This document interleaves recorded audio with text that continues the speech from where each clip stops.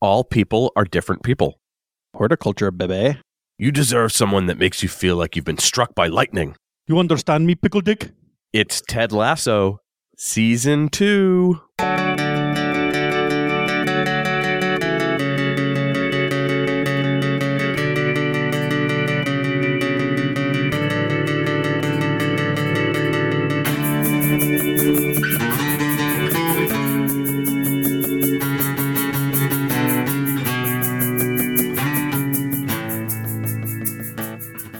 Welcome to the final main episode of the Center Cut's third season. I'm Dave. And I am Michael. Exciting. And today we're back on the pitch with the gaffa and the skipper for some cracker training. Am I doing it now?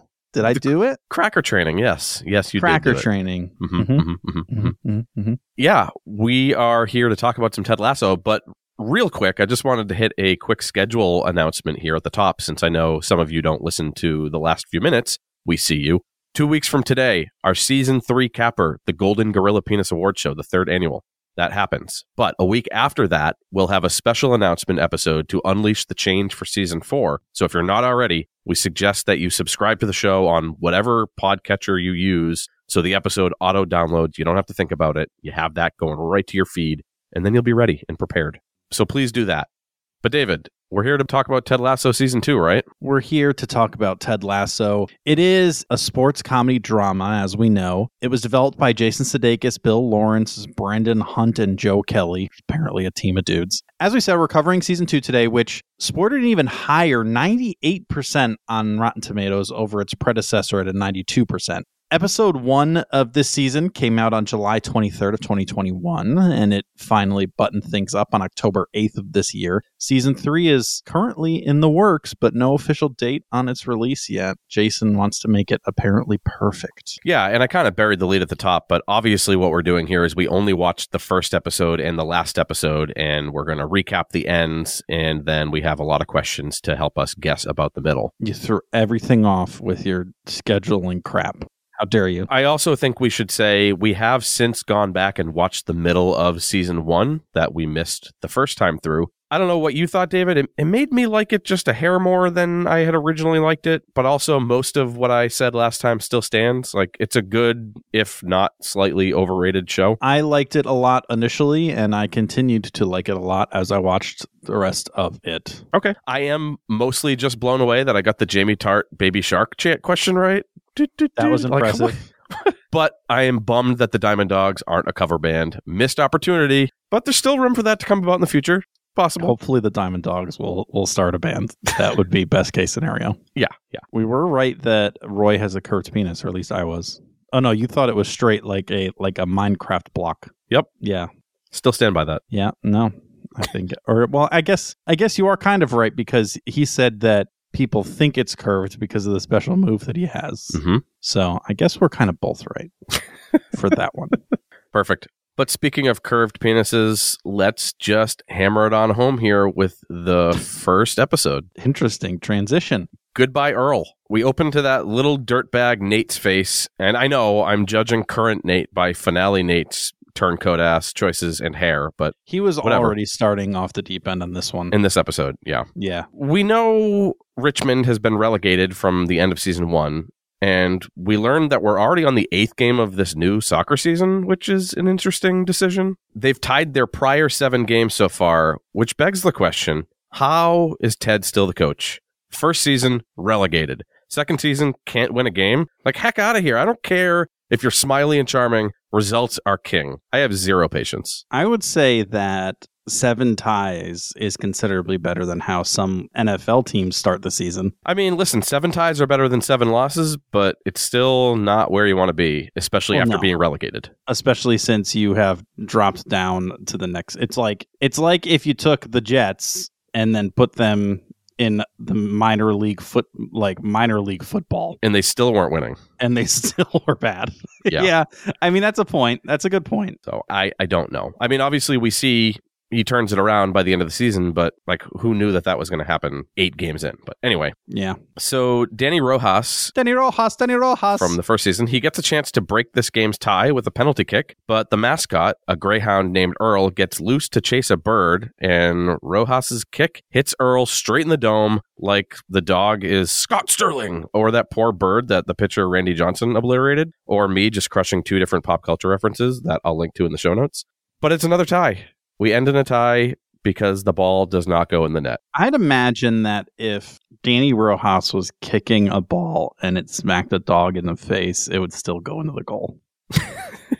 I think the physics of that doesn't work, you know? That's a fair point, but he does inadvertently kill a dog, which is what a start to the season. Mm-hmm. You saw it coming from like a mile away, and I saw it coming for so long that I almost thought that something would happen to subvert it, but then it didn't.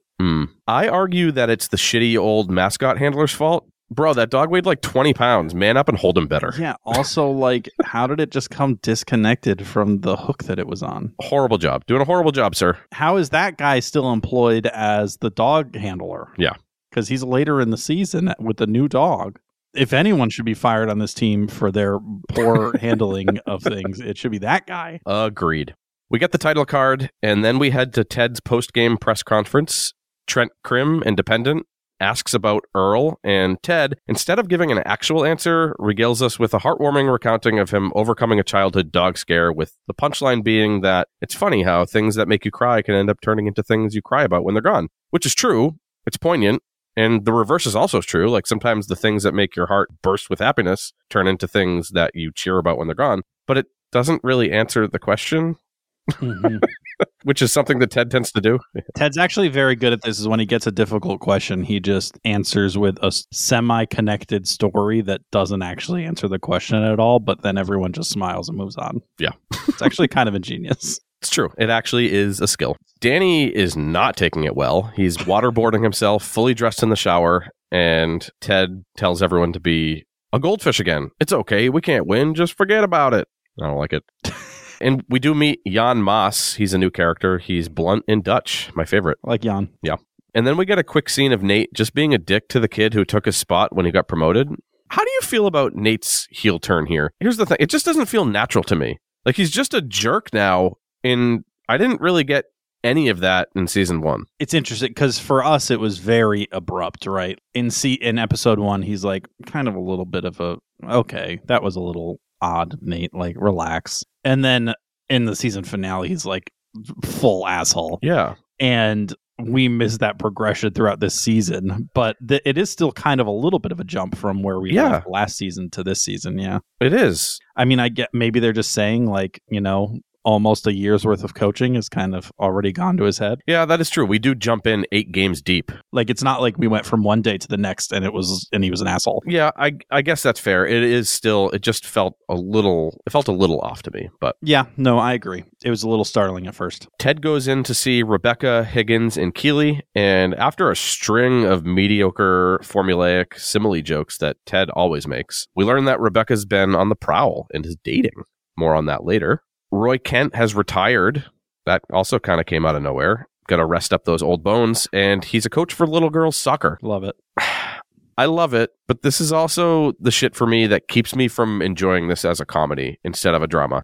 Because you can see from 100 miles away when he's yelling like the awesome ogre that he is, that it's going to be a bunch of kids. It's just such low-hanging fruit. Like, I like the show. I really do. I do like the show. It's just the comedy part misses too much for me to love this show. I do feel like sometimes they grab the low-hanging fruit more often than not, but I think that's kind of like the whole point. It's Ted Lasso's whole thing, so it kind of has become like the show's whole thing. No, I agree with that. It's just not. We also shouldn't throw stones because we just constantly grab the low-hanging fruit, so... Fine. I like the show. It just keeps me from loving it. But after practice, Keeley, her daughter, niece, little girl that she's in charge of, niece, right? Keeley? Yeah, Keeley's niece. That's her niece. Roy's niece. Roy's niece, yes. They all sit with Roy, and drinks some coffee on a bench. And one of the few laugh out loud moments for me of the 2 episodes was Roy's angry swear tirade about not wanting to be a TV pundit. It's like, I'd rather fucking shit in my own fucking mouth. which was, I don't know, it made me laugh. Yeah. We get a peek into Rojas's brain with a nightmare about penalty kicking with a cartoon goalie dog and real blood splatter. And his life mantra shifts to football is death. But he's also sleeping between 2 hoes, so Danny, chill out. You're eating good, homie. Yeah, relax, man. Ted goes for a boss visit, Biscuit in tow, obviously, and he partakes in some girl talk, not the mid-2000s mashup god. I didn't catch it the first time through, but the second time through, I actually really liked this. Ted's rule number 2, that sometimes girl talk is just about blabbing and not solving something, is literally verbatim what Roy and Ted agree upon for what the Diamond Dogs can be in the finale. Mm-hmm. So if my rule of transference math logic from 7th grade rings true, then Diamond Dogs is just girl gossip. Yeah, it's like Ted took his experience understanding what girl gossip was and like transferred that over to the Diamond Dogs. Yeah, but I just literally the same exact text. So I thought that was pretty cool the second time through when I caught that, which was easier for us to catch since we only watched those 2 episodes. Out on the practice field, Danny can't make a kick because Earl's tragic death has really wrecked him, but instead of a corner goal, Rojas hits Ted's rectum. Goal! That was my joke, was a goal. Rectum? No? Okay. No points. Is that low-hanging fruit? Yes. Okay. Back in Ted's office, Ted unleashes one of the few Lassoisms I actually found funny. I'm more stumped than Paul Bunyan's local forest. And begrudgingly agrees to hire a sports psychologist to try to cure Danny's yips. Can't say those out loud. Yips. Roy, Keely, Rebecca, and her BF John have their double date. John's a wanker, but just a run-of-the-mill normie. Just a normo. He's just a normo, and Roy just wants to drink. He just wants to drink. Well, he wants to drink because he's having to not destroy this normo. Yes, not destroy the normo. Speaking of drinking, Ted and Beard are at the pub chatting about the sports psychologist, and there's a joke about Hey Jealousy being the Gin Blossom's best song, but Follow You Down being Ted's favorite Gin Blossom song. And I couldn't not throw my 2 cents in since I've grown to enjoy the Gin Blossoms in my later years. Hey Jealousy is top 3. Yes, I concur. But if Allison Road isn't their best song, I quit this podcast. So fuck you, Jason Sudeikis, Allison Road. Sure. We hear the all people are different people Lassoism, and then it's the fallout of the double date where Roy Kent shows why he rules. Because he doesn't hold back, good or bad, and he makes Rebecca realize that she deserves better than this boring John schmuck. Yeah, I mean, that specific trait of Roy Kent can be good and also terrible, and I appreciate the fact that you are putting it on a pedestal because it's literally what you do. So you think it's great. And sometimes it is great, and sometimes it's not. Well, yes, I do agree with that. It's not always the best, but when it is good, it's really good. Yes, but this part was great, where Roy's just like, you shouldn't just be like content with a relationship. Yep. I agree, Roy Kent. The next day, Dr. Fieldstone arrives. She's very self-serious, but she wows the guides by declaring that she's twice as good at her job as Ted is with his, and she gets set up in Higgins' office. Rebecca breaks up over lunch with boring John. Question, though. The part where she's looking around at the couple texting each other, the couple drinking together, and the solo woman, what the hell was I supposed to understand there? That these people were unhappy? That they were happy? I don't get what I was supposed to understand. I felt like it was almost, this is what I am, this is what I want to be, and this is what I don't want to be. Oh. Like she's in a relationship where it's kind of just stagnant and boring. The texters. And then you see the 2 people that are like really happy, and she's like, oh, I wish I was like those people. And then we see the woman sitting by herself, and she's like, but I definitely don't want to be that. David, I think you nailed it. So is it worth being the first thing to not be the third thing instead of the second thing? I don't know how you got all of that without any other subtext, but I think you're right. And that makes me appreciate it more. Glad to be of service. Back at the club, Danny exits his dock sesh and nails a beautiful arcing corner kick. He is saved. Football is life yet again. Thank goodness. Only took 1 session. She fucking crushed it. And the other players line up for her services. We close with Yoga Mom's night. Roy Kent joins the biddies to watch Lust Conquers All, basically like a Love Island parody, starring his rival Jamie Tart. Oh my God, so good! That is particularly like something I did not see coming at all of Jamie being on that show. And just like during the double date with John Schmuck, he gets angry and needs to drink more. Kind of a weird ending to the first episode of the season, but Okay. I wonder if they're like slowly setting up that Roy will be an alcoholic or something. Maybe. Who knows? It's the price of him being a better person. Who knows? Is that it? That's it. Let's hit the finale, baby. All right. Well, then let's hit the finale of season 2, Inverting the Pyramid of Success. We open to an ESPN newscasty type thing, but it's not ESPN. It's some soccer-only channel called Soccer Special, and it sounds terrible. The three hosts talk about Ted and how it's been revealed that a game where he had to run off the field was not due to a stomach issue, but in fact was a panic attack. We also learn in this little rant that Roy Kent used to work here. And then one of the dudes starts just showing no compassion towards Ted. And the other guys are like, I miss Roy. And it was that was amusing. But we cut back to Ted, who turns his program off on his TV, which was running, and turns to eat his breakfast. He dumps out a brick of wheat or whatever that they do in Europe. Weird. He gets a number of text messages while he's preparing his breakfast. One from Rebecca, just like, fuck the haters. A message from the psychiatrist, Dr. Fieldstone. And then his ex-wife, Michelle, reaches out, expressing concern. Not much concern, just like a little bit of concern. And then after he's like, yeah, I'm good. And then he asks a question about her life. And she's just like, nope. And he's like, sorry. If she can't tell you if it's a 3 a.m. booty call or 3 a.m. early wakey, then she's trash. Toss that garbage out and move on, Theodore. Yeah. I mean, how hard is it to just have a conversation with a person? Come on.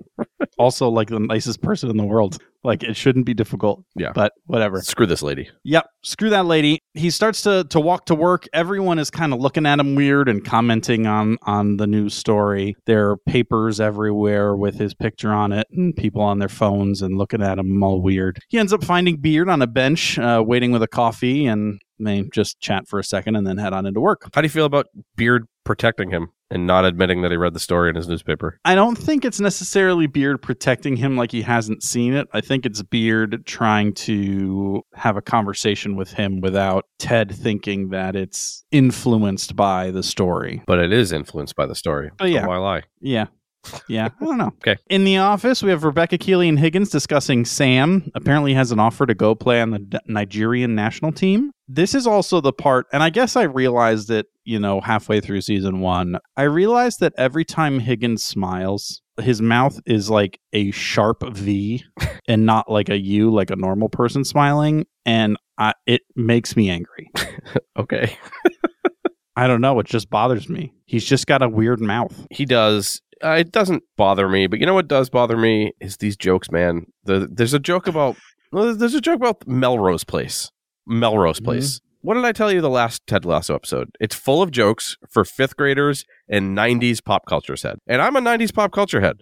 But it just makes it blatant that they're making the show for a specific target audience of 30 to 50-year-olds, and they aren't afraid to hide it. They're like, we're going to make all our jokes about things from 30 years ago. In fact, I guarantee you have my Michael center cut guarantee. That's worth literally nothing, but go ahead. That there is a joke somewhere in the middle of season 2 about Tamagotchis and Elian Gonzalez floating to safety. Guarantee it. Guarantee it. All right, you heard it here first, folks. If we go back and watch the center of this and there's a Tamagotchi joke, then we're gonna have to call it. I guess I don't know what that means, but it'll be a big thing. I get 1 million internet points. 1 million internet points. Too bad you need at least 5 billion to even matter at all. Okay, well, Sorry. A million's not gonna do nothing for you. Again, like the timeliness. If you want to make a Melrose Place joke, make it 25 years ago, honey. What is wrong with you? Don't understand. Jesus Christ. I've said my piece. Well, Ted made some biscuits as well, brought those in. Turns out to be bad because he used salt instead of sugar because he's just distracted, but Rebecca ends up loving them anyways. Jamie is back. He's looking for Roy. Also, Jamie, still looking fresh as hell, man. That dude can dress. For real. Yep. So he's looking for Roy, which is interesting because typically he's just avoiding Roy at all costs. And Nate's hair has basically turned gray. I don't know because it's just like to show his progression into the evil side. There's questions about it. Who knows? But woof. It looks like Richard Gere took a shit on his head. It looks like he aged 30 years. It's like if that dog from The Call of the Wild curled up on his head and died. It's like he bought a wig on partycity.com and in transit somebody sprinkled it with dust from a bunch of crushed up candy cigarettes. That one was maybe too specific, but woof. Woof, Crushed Nate. up candy cigarettes. Talk about an old reference. So Roy finally comes in. Jamie and him chat. Jamie apologizes pretty heartfeltly, Yeah. I would say. Really? I agree.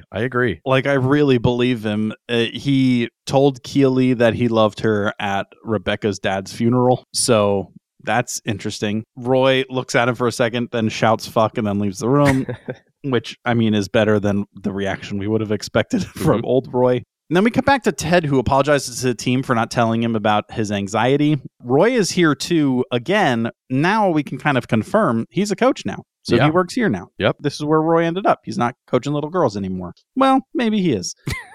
Keely got offered a chance to start her own PR firm, which is really exciting. She's been killing it here at Richmond. She's worried about telling Rebecca, so she goes to Higgins for some advice. And after a while of him trying to figure out how to give that advice at all, he basically explains that Rebecca's your mentor and she's going to be happy that you're moving on. Yep. We also cut to Sam, who is on the phone now. So Sam is a pretty major player this last episode that we see. Yeah, I liked it. And he's on the phone with his dad, kind of talking about the decision. It's apparent that he hasn't decided yet. And his dad tells him that the universe will give him a sign for the right answer, to just be open to it and let the universe show you the way. And then literally when he hangs up the phone, he looks over into a field and sees a bunch of kids playing soccer, and a bunch of them are wearing his jerseys. So I don't think he's going anywhere anytime soon. So just because you see someone wearing his jersey, that's enough? Which is weird, because also, like, if you go to that the Nigerian national team and play, there will probably be kids in Nigeria like who are wearing your jersey, because those are your people. Would that make you even more happy and excited? Exactly. That's exactly what I thought. Like, instead of seeing some wankers in England wearing your jersey, you could actually see like people from your country wearing it. Well, I guess maybe that's his point, is like, I already have these people that love me at home. If I can get this other country or other culture to also adopt me, like, I'm having more of a wider impact, I guess. But that's I don't know. Who knows? Whatever. But back at Roy and Keely's place, Roy explains that he forgave Jamie, and they both got excited over Keely's PR firm. They decide they're going to drink a bottle of champagne that they've been saving. I just thought of this off the cuff, but whenever I hear PR firm, so I always when I hear PR, I think of Puerto Rico or Puerto Ricans. So like a PR firm is just like a hard Puerto Rican cock. Go forth. Probably edit that out. I'm glad I stopped for that.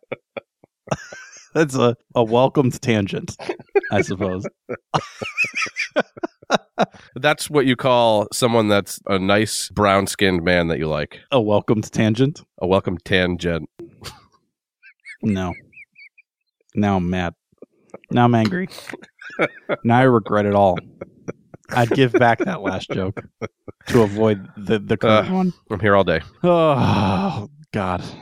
Well, Keely gets a text about some Vanity Fair previews of her article that's supposed to be coming out. Apparently, her and Roy went to go take pictures for it, but they didn't use any of the pictures of Roy in them as well, which is a little bummer. She's like, oh, this sucks. I'm going to reach out to them and get it fixed. And he's like, no. You look gorgeous. You look powerful. And you look like such a bilf. Which I would imagine is businesswoman I'd love to fuck, but I'm not sure. Yeah, I don't know, but I'm telling you, solid bum for a British bloke. Her, not him. Roy or... Yeah, I guess can you call specifically is typically reserved for men. But... Well, it's 2022 now, David. You can't tell me what I can call different genders. That's true. You know what? That's true.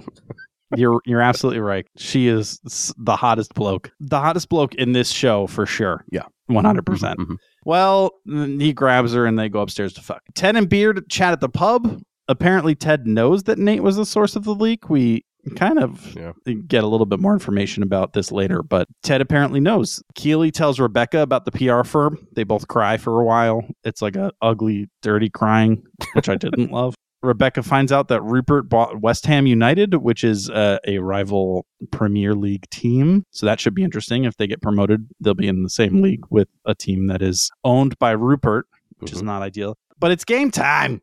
It's game time. Nate's wearing a black suit. Looks like he's going to a funeral. Fucking relax, dude. Ugh. Beard's over here in sneakers and sweatpants, and you're wearing a fucking suit. This entire finale, I just want to kick Nate in the dick. Just a swift punt to his 2 South Asian testicles to the moon. Agreed.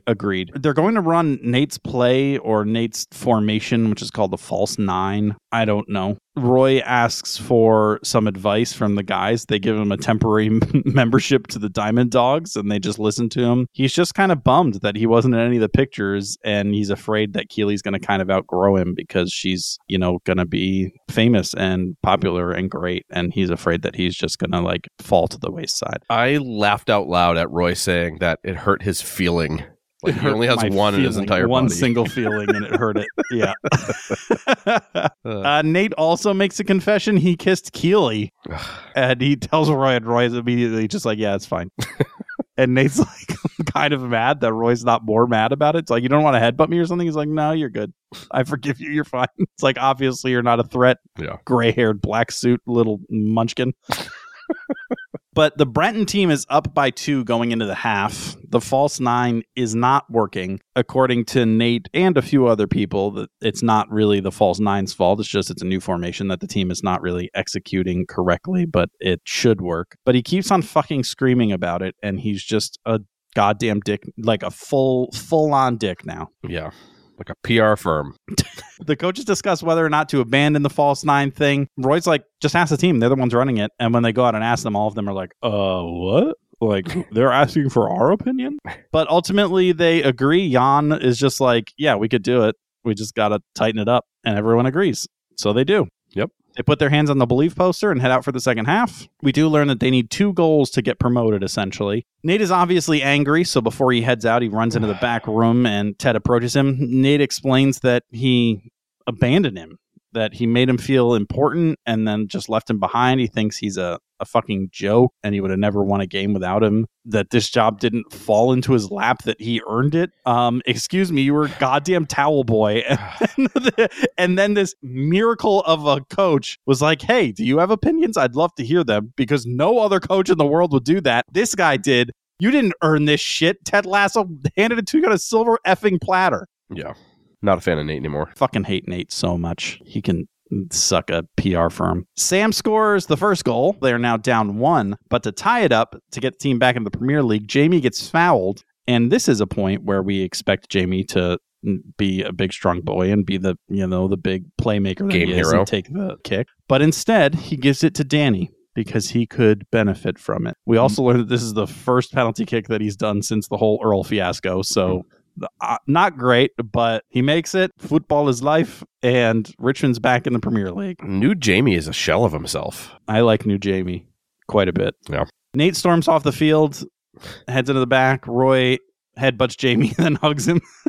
Back at Ted's office, Nate is gone. And as they all arrive back in the locker room, Ted finds the Believe poster that was hanging above the coach's office, torn in half on his desk. What kind of snot-nosed, 4th grade, pencil dick having little weasel pussy rips up the Believe sign? Nate can fuck right off. Yeah. I mean, I know we didn't watch the middle portion, so I don't know if I would have any residual feelings for Nate. But after watching this episode, I'm like, I can't wait for them to kick this motherfucker's ass. I hope he dies in a plane crash. Yeah, I would be behind it. He is being a real asshole. He went from being a very likable, one of the better he was characters, one of my favorite characters in our first episode, to being I have no remorse for your death type characters. Yep. What happened? Yeah, that's crazy that they could make such a return. But yeah, so Higgins comes and grabs Sam, and he explains to Edwin that he's going to stay here. He's not going to the Nigerian national team. And man, this dude freaks out. He throws a high level temper tantrum and fucking basically, to sum it up, tells Sam that he's going to destroy him and he will never be on the Nigerian national team, and he's going to buy his childhood home, shit in every room, and then burn it down and then shit on the ashes. Which is just insane. He fucking strangles a mannequin wearing a Richmond jersey on the way out and then pretends shits on it. Yeah. That Edwin Akufu scene, top notch. It's so good. Yeah. I have also threatened to shit in all the rooms of somebody's childhood home, so I get it. Like, I get, not surprised. I get it, but yeah, really, really good stuff. And like Sam is just like so confused, and Higgins is outside of the room, like looking in, like what is going on? But Ted does go to chat with Rebecca. Sam shows up and tells them that he's staying. It seems to me like there was some kind of romantic tension between Rebecca and Sam. I agree. So that's interesting, but part of his whole thing is that like he says he wasn't staying for her, which Rebecca's a little bummed about, but also like you can't be too bummed about that. If anything, they're trying to like take the pressure off of you thinking that they gave up their magical opportunity to be with you, because that's like a recipe for resentment. But whatever. Ted runs into Trent on his way out. Trent is no longer a reporter because he got fired when he told them that he had revealed the anonymous source that gave him the Ted Lasso tip, which I believe means that Trent told Ted, because he felt bad about it, that Nate came to him and told him about the panic attack situation. Perhaps. That is an assumption. Yeah, but I don't think it's a horrible assumption based on other context clues. Yeah. But then from there, we just get a bunch of time interval updates. 5 days later, Keely's packing up her office. Roy gives her some tickets for them to go on a long vacation. And she's excited about it, but also says, I can't go. I have to work. And Roy's really bummed about it. And it feels like this is the start of his concerns, or kind of he feels like this is his current concern coming to fruition of like she's going to kind of move on without him because she's going to be, so successful and great. Yeah, bigger and better things. 3 weeks later, Sam purchases a small storefront in like the downtown area, and he says that he's going to be turning it into a Nigerian restaurant. Interesting. Okay, I hope you're going to still play football, bud. Football and food bowl. I really appreciate that you had the start to that joke lined up and you didn't know what you were going to do for the punchline. So you just said, like, that's a thinker. Yep. Football and foodball. I imagine that's what you do on your couch when you're coming up with these other terrible fucking combination jokes. I have point A, I have point B. How the fuck do I get there? Well, 2 months later, we're at the West Ham United practice field or stadium or wherever they are, and they're running some drills. It's looking like a very serious situation. It's like comparing Mr. Miyagi to Cobra Kai or whatever that other place is. And Rupert walks over to talk to the coach, who we can see from behind, and he has some salty, fucking crushed up candy cigarette looking hair. Guess who it is? None other than Nate, who walks directly up to the camera, does a little eye twitch, and then smiles. And I hate him even more for just this closing scene. Now it's so deep that I don't even just hate Nate. I hate this actor. Like, get the fuck out of here. What was that?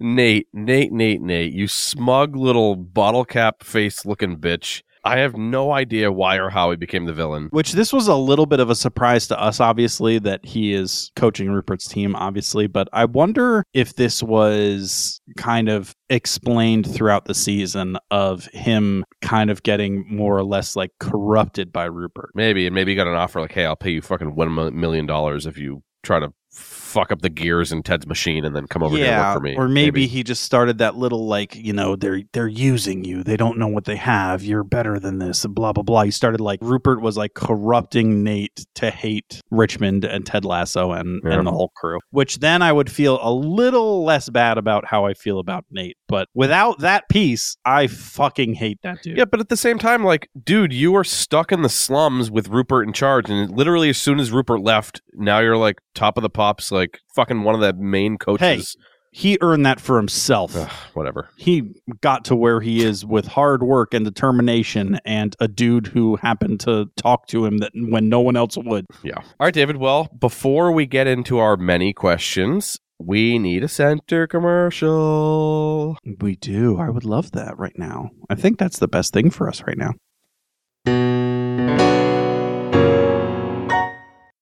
Guys, we don't have a traditional ad this week because I just wanted to take this time to talk to you about the Golden Gorilla Penis Awards. They're very important.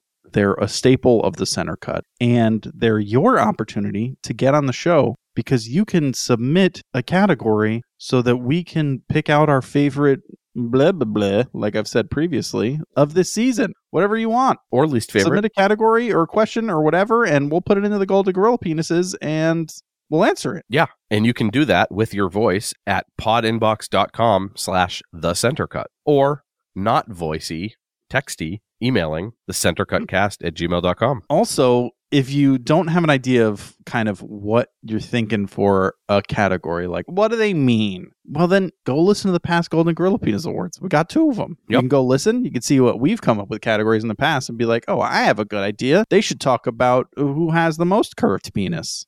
Mm-hmm. And we'll talk about it. Sure will. It's a good idea, David. Thanks. It's on the list. And to make sure that you get that episode straight into your veins, you should probably subscribe using whatever podcatcher you have, which I talked about at the top of the episode, but now I'm talking about it again in the commercial. It's how important it is. I like it. Go subscribe. Get our episodes. They just fucking pop in your shit. Done. Easy. It's a button. Click it. Please and thank you. I mean, thanks, I guess. Bye. Bye. All right, David, we have a lot of questions, just like the first time with Ted Lasso. So let's get on into it and nail some of these are pretty good. Yeah, there's some good ones. I'm excited. All of these questions are via Reddit. Let's start it out with, I think, the most important question from Bad Air Day. Why did Nate's hair go gray? Is the only answer you need. Being a dick can do that. I bet you didn't know, but if you're just enough of a dick, your hair turns gray. Yeah, it was the number one question I had while watching the finale, so that's why I moved this one to pole position. So bravo, Bad Air Day. You have the best question. And my answer is that I'm not going to answer this yet. I will answer this a few questions from now because I think it's related to something else. Teaser. So you moved it to the top of the questions just to say I'm not answering this right now. Yeah, teaser. Oh my God, teaser. I want to tease. As much as that annoys me, you know I love it when you tease. So Hen CJ asks, Repeat asker. Last time you called him Sean. Repeat asker. Love it. What is a banter? This was notably on the guys' jerseys in the finale, but not in the opener. Mm-hmm. So I think whatever it is was one of the sponsors of the team, obviously. Agreed. And because it's missing an E, it reminds me of Tumblr or Grindr. And since there's no way a website like Tumblr would be sponsoring a team, I'm guessing that it has to be a dating type app, since you also have Tinder, though containing an E, it's also ending in ER, like Banter and Grindr. So I think it's a dating app, and that's how 2 characters who I think have bumped uglies found each other. More on that later. I am on the same page. Yeah. I was thinking, like, because the E was missing, I was like, okay, well, banter is like a conversation between 2 adults, like a back and forth type of thing. And then when you remove a letter like that, you immediately think that it's like an app or something like that. So what is an app where 2 people connect? And that kind of led me to dating app. I'm with you. Logic for the win. Well, we both could be wrong, but at least we have the base. We both have the same idea. Drastically wrong. Next question from Right of Spring 5. Whose house are you going to for Christmas? I guess my parents, I guess. Yeah, we host Christmas Eve at my house, and my parents come over since my brother already lives with us. Why do you ask? No, I mean, obviously, I love the response question. I mean, obviously, somebody asks this to another character. I think that's the only reason Right of Spring would ask this. Yep, it's a tough one to parse, but I'd say maybe Higgins asks Keely this, insinuating that she's getting pretty darn close to Rebecca. So Rebecca or Roy, whose house are you going to? Or do you think it's like Higgins trying to get an invite to Rebecca's house? Also that. Everyone else was invited and he knows, and he's like trying to like drag one out. Could be. But Rebecca definitely has better eyebrows than Roy. So it's a Christmas toss-up. That's a good point. Roy's better company, though. True. Our next question from Writer Spring 5. Do you believe in communism? Overall, no. Aspects, yes. Universal healthcare is a form of communism or socialism, I suppose, and I'm all for that. But anyway, I think Nate asks Ted this when Ted is being his typical goldfish self and letting the players run practice and divide up the plays. Hashtag Nate's a dick now, always. They desecrated his character, but I think this is Nate asking Ted. It's an interesting thought. Overall, no, I don't believe that the full communism is the way to go. But I agree with Michael. There are certain aspects, certain rights as humans that people all deserve that I think should be provided to them. And so in that regard, maybe I do believe a little bit in communism, if you're going to define those as communism. But overall, no. Okay, no connection to Ted Lasso? No. Okay. They didn't mention Ted Lasso. It's true. Rite of Spring did not mention Ted Lasso. Next question. So this is from Dependent Beach 6117 and secretly a CIA unicorn. Who died and whose dad dies? So we found out about this in the season finale, unless there are additional deaths, but I think it's Rebecca's dad. It's hinted at a few times. She receives some flowers, and then someone literally says at Rebecca's dad's funeral. So I'm assuming that's the answer. I know we hear about Rebecca's dad's funeral in the finale, but I have to imagine that this is not what people are asking about, since it was very clearly referenced like multiple times. I teased it. I think it's Nate's dad who dies, and that's why his hair goes gray. Studies have shown that grief can do that. Grief can turn your hair gray, and that would also explain why he's such a grumpy little bitch now if his dad died. So it all makes too much sense for this not to be Nate's papa. Interesting. On top of Rebecca's dad's funeral. You would think it would connect them, but it drives them further apart. Delicious Bean Water asks. That was just perfect. Yep. Why do Roy and Keely take his niece door to door? The season starts in October, so obviously I think it's trick-or-treating, except I think Brits call it guising, which I think is more accurate than trick-or-treating, so I am going to adopt guising from now on, but that is the answer. Yeah, I don't think trick-or-treating is like a major thing in the UK, but I do think that if Ted, at some event or something, she was talking to him and he like asked, "Are you excited about Halloween?" Not really realizing that they don't celebrate it in the UK, and she's like, "What's that?" Not really understanding the United States version of Halloween, and he explains it, and she gets so excited about it, they take her out trick-or-treating. I like it. Same page. Next question from Delicious Bean Water. What's Jamie's signal? A boner. I'm going to take a page out of your book and say I will accept no further questions at this time. Okay. I think that Jamie's signal is he winks, and then he grabs his wanker and does a little like alternating leg hops, like he's hopping onto an invisible horse. Wow. That's very specific. Calpool626 asks, which character would you say had the most development in season 2? I would say probably Roy Kent. Like Ted is the same person, Beard's the same person, Nate is just magically a bad dude this season with absolutely no development. And Roy seems like a genuinely positive dude by the finale. Would you argue that development is just like developing the character, and in that case it wouldn't matter if it was good or bad? It's just like yes, but I don't think they developed Nate. I think he just turned out bad without any development. So that's why I think it's Roy, and he seems like a genuinely positive dude. He's even forgiving Jamie and actually enjoying being an assistant coach. So I'm going to go with Roy. You know, I was going to originally say Nate, and your argument actually just swayed me, and I think I'm going to say Jamie. He was my second choice, yeah. I think we can make the argument that Roy was already turning a page at the end of season 1, where Jamie was definitely on the other end of the spectrum altogether, and by the end of the season here, he is like a totally different person. So yeah, I think Jamie has come leaps and bounds from where he was previously. Yeah, Jamie and Roy were my two options because I feel like the show actually showed them developing. Whereas again, Nate is definitely different than when we saw him in the finale of season 1, but I just don't think they did a lot there. All right, next question from Laura J624. What is this season's truth bomb? This season, Ted ends up meeting with Dr. Fieldstone, and I think he says that was a truth bomb when she tells him that your constant optimism is just a facade to hide your personal challenges from the world. And he says, like, "Man, Doc, that was a truth bomb," or something ridiculous like that. Okay, I don't hate it. That truth bomb was a thing in the first season, right? Yeah, I think there was one time where I wonder if like each season has like one specific time where he says that was. It was Ted saying something to Rebecca, right? I don't remember exactly. Yeah, okay. I think so. I don't remember what it was, though. Yeah, this is a podcast episode in season 2, so we don't need to be masters of season 1. Sorry. Yeah, I think this one, Ted tells Rebecca that one day he slept in and had to buy her a biscuit from the store instead of making it himself. That's his truth bomb.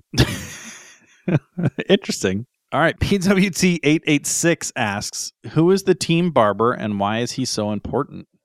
I think that this is what Roy Kent's actual title is, since all their coach slots were already filled. So they hire him on as Team Barber in name, but he's really just an assistant coach. And I also think it's kind of a travesty that they have him anywhere near other people's hair because look at his. This isn't too bad. Look at his eyebrows. Although I did not love his full beard at the beginning of the season. So I was happy when we got to the end of the season, it was more trimmed down and clean looking. I think it's Jan Maas. Doesn't he have a bowl cut? Yeah, his hair is terrible, but I think he's very truthful to the team about how their hair looks, and that is important in a barber. I don't hate that, but I think I'm right. Next question from Mike Tiss, another repeat asker. What song did they sing at the funeral? Yeah, I think this is related to some questions that we're going to have later, but I think this is Never Gonna Give You Up by Rick Astley. Never gonna give you up. Unfortunately, I agree with you. I think this was spoiled by a question coming up, and my guess is Never Gonna Let You Down. It's a big Rick roll with Never Gonna Give You Up. I'm sorry, Mike Tiss. Blame Tofu Fox and no KCO something for not reading the other questions. It's not our fault. They didn't read the other questions. They just popped in there like, I'm going to ask my question. You're going to read the other questions. Read the room, Tofu Fox. Read the room. Sorry, Mike Tiss. Our next question from Yes, I Could. Have you ever been to Vegas? No, but it's on my bucket list. I'm a big Atlantic City guy. I could play poker and roulette for literally 12 hours on end, but I somehow don't think that's what you're asking. I think this is similar to one of the earlier questions. I think if some character asks this to another character, maybe it's weak logic, but maybe when Ted asks one of the players what Dr. Fieldstone said to them to make them better, they're like, have you ever been to Vegas? What happens in her office stays in her office. Wow. I don't think that's too much of a stretch, actually. That's pretty good. Thank you. No, I've never been to Vegas. I'd like to go sometime, though. No connection to Lasso. Again, No I guess they further didn't mention information. any connection. Fair. It's not my fault that they didn't offer. Yeah. It's Yes, I Could. I'm just answering the questions, you know? That's what I do. I'm just answering questions. Fair. Yes, I Could. Next question. How do you cope knowing the universe is infinite, but your consciousness can end in a second? I think the same way everyone else does. Just hugging my wife, petting my dogs, having a stiff drink, and making peace with the impending doom of unavoidable death of everything and everyone I love. Yeah. It's true. Because that's the beauty. Yes, I Could. We have this tiny little pathetic chance to do something that could end in the snap of a fingers. And while, yeah, we're all kind of stuck in this caste-like society, no matter how you dress it up, late stage capitalism can suck my ass. The potential to do most things is limitless. That's beautiful. Also, I think Trent Krim says this to Ted. All right. B Stern 7 asks, what is the name of Ted Lasso's pissed off alter ego character he uses as a motivator for the team? What fashion choice does he make? So I think Ted just changes a couple letters. He's now Tad Lasso, and he flips his little visor hat thing backwards because if I know only one thing in this life, it's that dudes who wear their hat backwards, unironically, are the douchiest of all the douches. I wear my hat backwards all the time, man. Point I made. take that as a personal attack. I agree with you that I think he only changes a few letters, but I think it's Ned Crasso. Ooh, Crasso. I like that. Could be. And I would agree that I think it's something, it's not like, I would love to think that he comes in like a full outfit, like wearing a leather jacket and like ripped jeans, and he's like trying to be really like badass. But you're right, like something as simple as him like turning around his hat or like turning his jacket inside out or some bullshit like that makes sense. But I do know that when he's hanging out with a bunch of teenage girls, he's Fred Sasso. And when he's smoking the reefer, he's Jed Grasso, obviously. Next question from Fox Tofu. The team learn a choreographed dance to a classic boy band hit. What song is it? I think it's Bye Bye Bye by NSYNC. And I think that they choreograph it at the end of the first game that they finally win. Okay. I went with Backstreet Boys, I Want It That Way. Solid. In high school, I read this book, Fade, by Robert Cormier. And for my project on it, I made a video where I was this ghetto thug dude and somebody could become invisible. And they walked in on me singing I Want It That Way in pink slippers, in a skin-tight pink shirt, kissing a poster of an Abercrombie & Fitch model. So all of that is to say I did my own choreography. And I hopefully never lose that video as it's embarrassing. I Want It That Way. Good answer. Fox Tofu asks, why did Rick Astley say that he was completely blown away with what they did? I'm assuming they meant with that song. And also, this question was semi-asked by Nocasiono, who asked who got Rickrolled. You two spoiled Mike Tiss, you suckers. And Rick Astley said he was blown away because a funeral was Rickrolled. Easy. Yep. It's amazing. Obviously, it was Rebecca's dad's funeral, I think. And I think the whole team sang it. Yeah, agree. Next question from Ray Love. Who atoned for their sins? Danny for killing the dog. That seems obvious to me. How, though? I think that like a few episodes in, he does like a little funeral for Earl. Okay. And he atones for his sins by like doing a eulogy. My answer is very different. I think that Ted says this about Dr. Fieldstone, who he first thought was a villain for stealing his job of making the players better. He says this, that she atones for her sins after they hook up.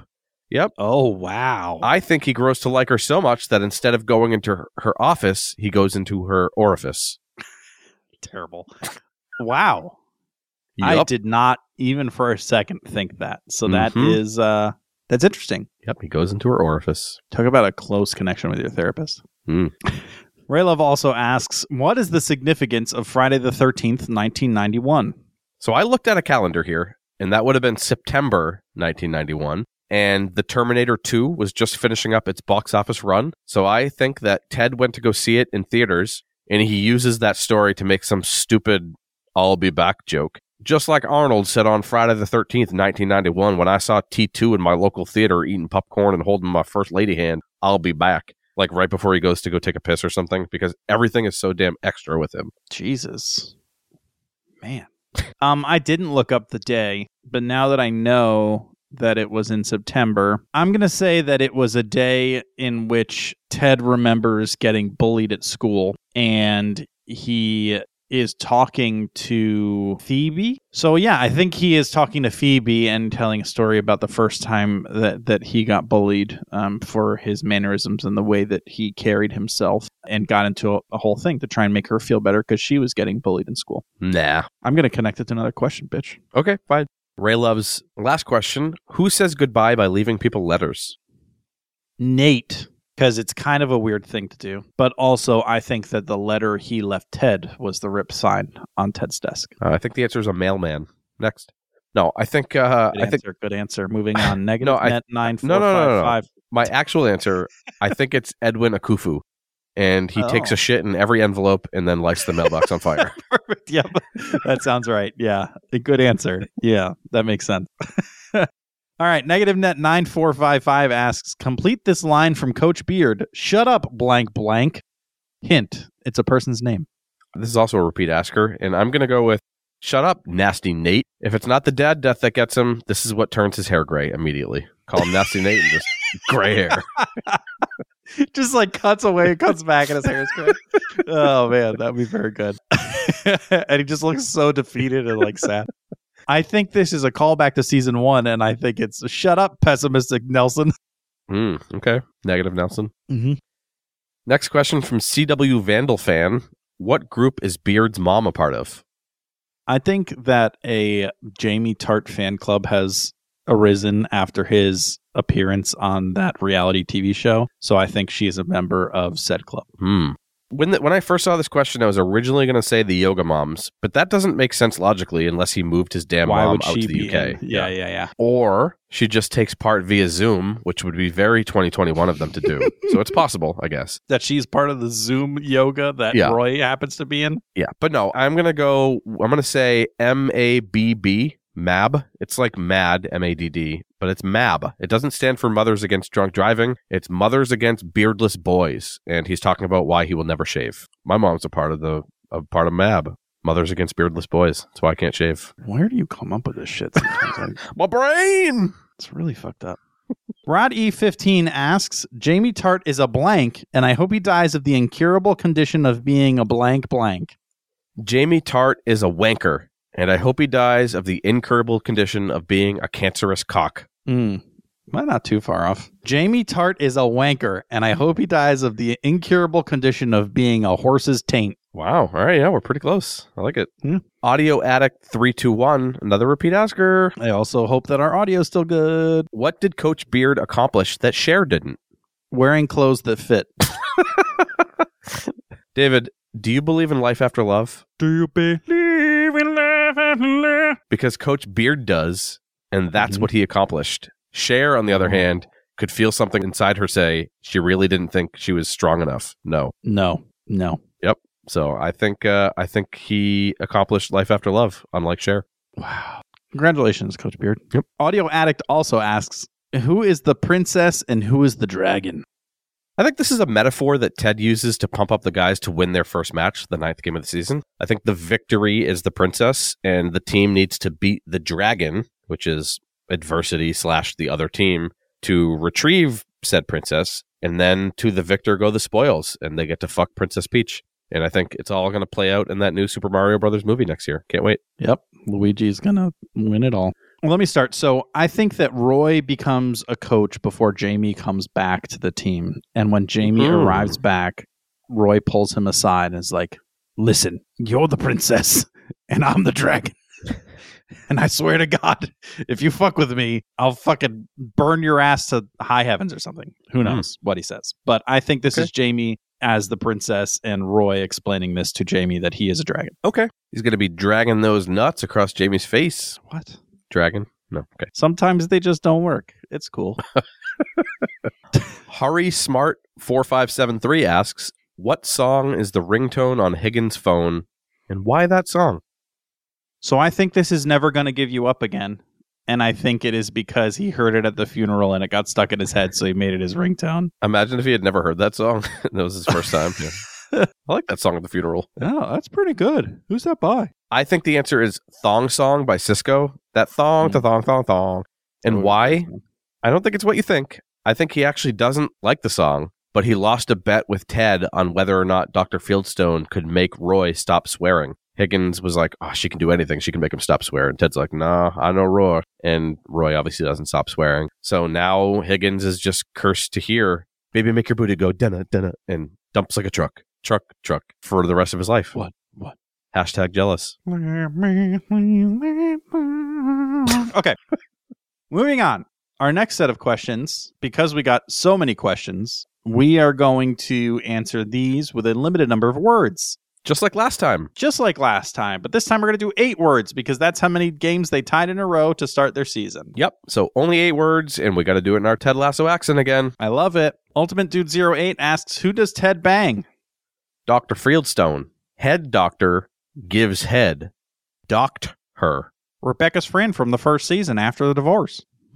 Frizzy Gingy asks, who helps Beard when he is getting beat up? Roy shows up and fucks some shit up. Jamie Tart.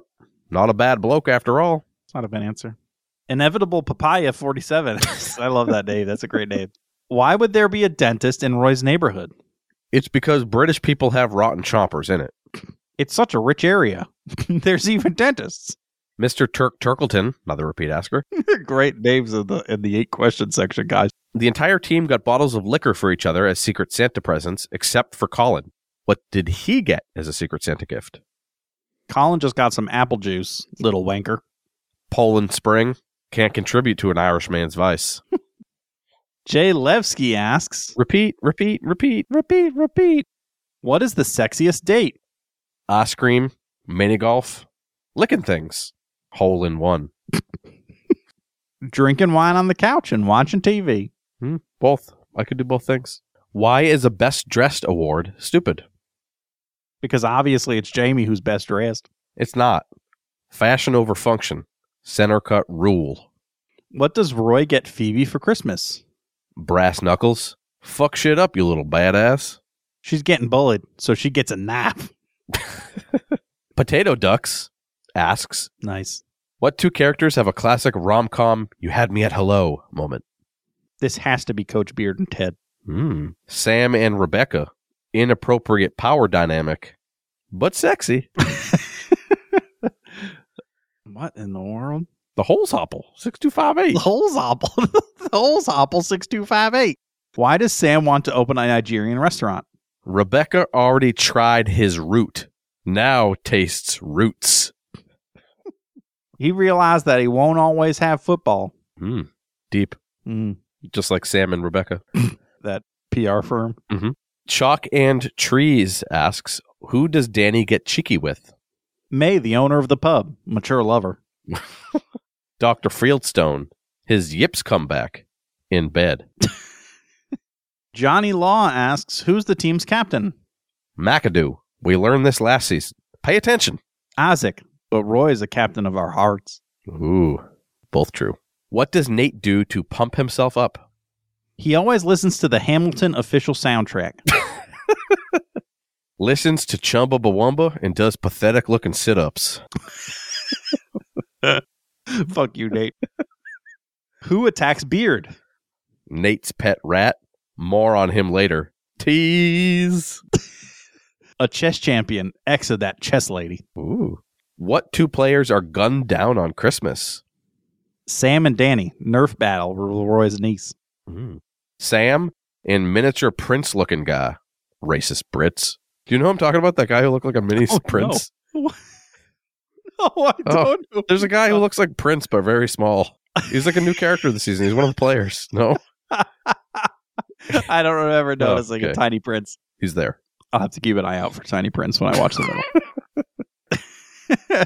All right. Hurry Smart 4573 asks, why can't 9-year-olds do headers?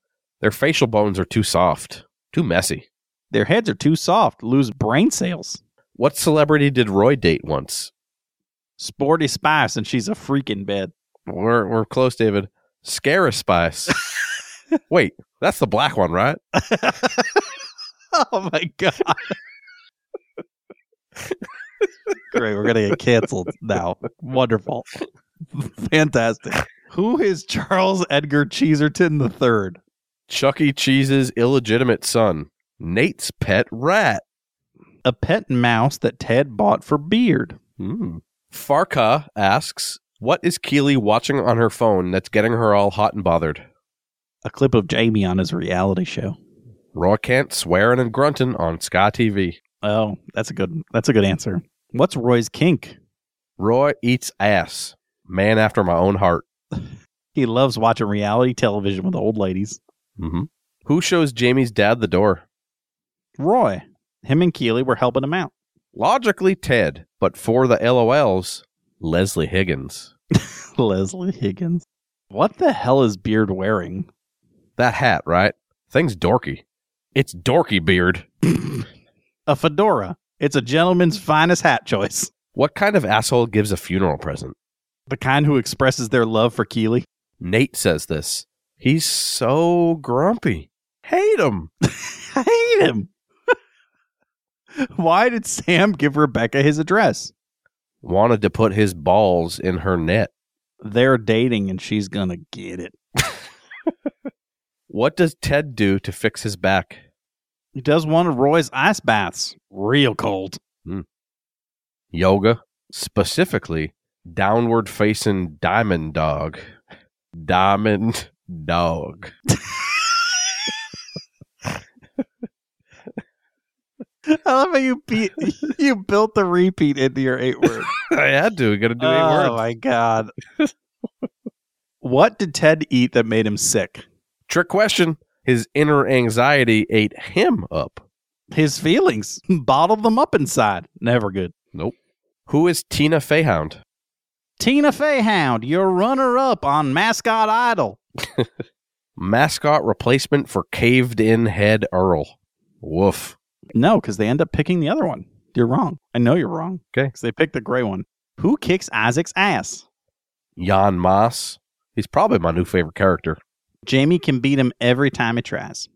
Who is Jimmy Paper? Jimmy Paper? Trent Crimm's evil twin. That's obvious. Piece of parchment that Ted pretends is person. Interesting. A lot of P's. What is Ted's favorite book? Chicka Chicka Boom Boom. He's a toddler, man. Harry Potter and the Order of the Phoenix. Because that's the only book I could find that was 8 words long in the title exactly. Last question from Tanner Jalen. What is the name of Ted's second child? Nate. And he turned into a big dick. Nothing. Trick question, you son of a bitch. That's how you're going to end it, huh? Yep. All right. Well, that was a lot of questions, and I'm feeling confident that we got at least 20% of them. Every single one. Yeah. Was we tied a few of them. Yeah, I guess. Maybe. But ties maybe matter. We got some ties. But I think we're undefeated. Like, we either got them right or we tied. Yeah. Agreed. We didn't lose any. Agreed. But David, now that we've answered our questions, it's time for us to rate season 2 of Ted Lasso. What is our center count score? Such excitement. I like it. I'm going to give this a 6 out of 7. A drop down 1 for me. I think I gave season 1 a 7 out of 7 because I do really, really enjoy this show. I just fucking hate Nate now, like so much. Yeah. Like so much that it had to bring down the score for the entire show by 1 point. I don't know. I just feel like them turning him into a villain is surprising. Yeah. But it did bring it down a little bit for me because I just like really liked him in season 1 and really hated him in season 2. Yeah. I'm going to go with a 4 out of 7, just like I did last time. I only laughed out loud 3 times again in the ends. The Edwin Akufu bit at the end, just really, really great. And Roy Kent swearing up a storm about not wanting to be a TV pundit. Those were my 2 favorite scenes. Otherwise, the jokes almost felt even more formulaic this time. It's just Jason always being like, this thing is blanker than insert pop culture reference. Rinse, repeat. Like that's the joke every time. And I'll say what I said again last time. As a drama, yes, I'm behind it. Good stuff. These are almost universally lovable characters. Like lovable. They're all really, really great characters. And you want to see them get better and succeed. As a comedy, maybe it's me. It very well could be me. It's you. Comedy shows are usually misses for me. And it's not because I don't dig comedy. I clearly do. I think it's sort of an inverse of the whole soccer thing I talked about at the beginning of season 1, like that if I can't do something, I can't connect. If I hear jokes that I feel like funny, if I feel if I hear jokes that I feel like I could write, I don't like it. Like I'm only truly wowed when it's something that feels fresh, something that I couldn't have come up with, because at the end of the day, I'm just a hack. So if it's something that a hack could have come up with, you got to aim higher, Jason. You got to make something better than I could make. So that's what it is for me. Interesting. But still, 4 out of 7. It's a good show. It's a good show. I just don't think it's the best thing I've ever seen. I'm sorry, Ted Lasso fans. I know I failed you. There's always season 3. Believe. Well, that is it for Ted Lasso season 2. Sure is. What do we got coming up next, Dave? Coming up next, we're going to do a center chat, and we're going to do a little bit of a Diamond Dogs draft. Oh, I'm excited. This is going to be good. So we have chosen 10 of the main characters of the show, and we are going to do a little draft to each draft our own little 5-person Diamond Dogs crew. Oh, it's going to be so good. I can't wait. I hope you have last pick, and you have to be stuck with Nate. Oh, fuck. Whoever's stuck with last pick is getting Nate. Well, I'm looking forward to it, David. They're all great characters, so either way, you're probably getting a decent team. So that will be fun. What's coming up after the center chat for Ted Lasso season 2? Yeah, so after our center chat, the following Wednesday, we are going to be doing our season 3 Golden Gorilla Penis Awards, our GGPs, where we figure out the best of the best for season 3. Always love it. I'm excited to cap off the season in style, naked. Yep. Very, very fun stuff, David. But that's it. We're done for today. That's all of it. So, like the soccer ball in between the eyes of that helpless dog, it's always better in the center. I regret that one already.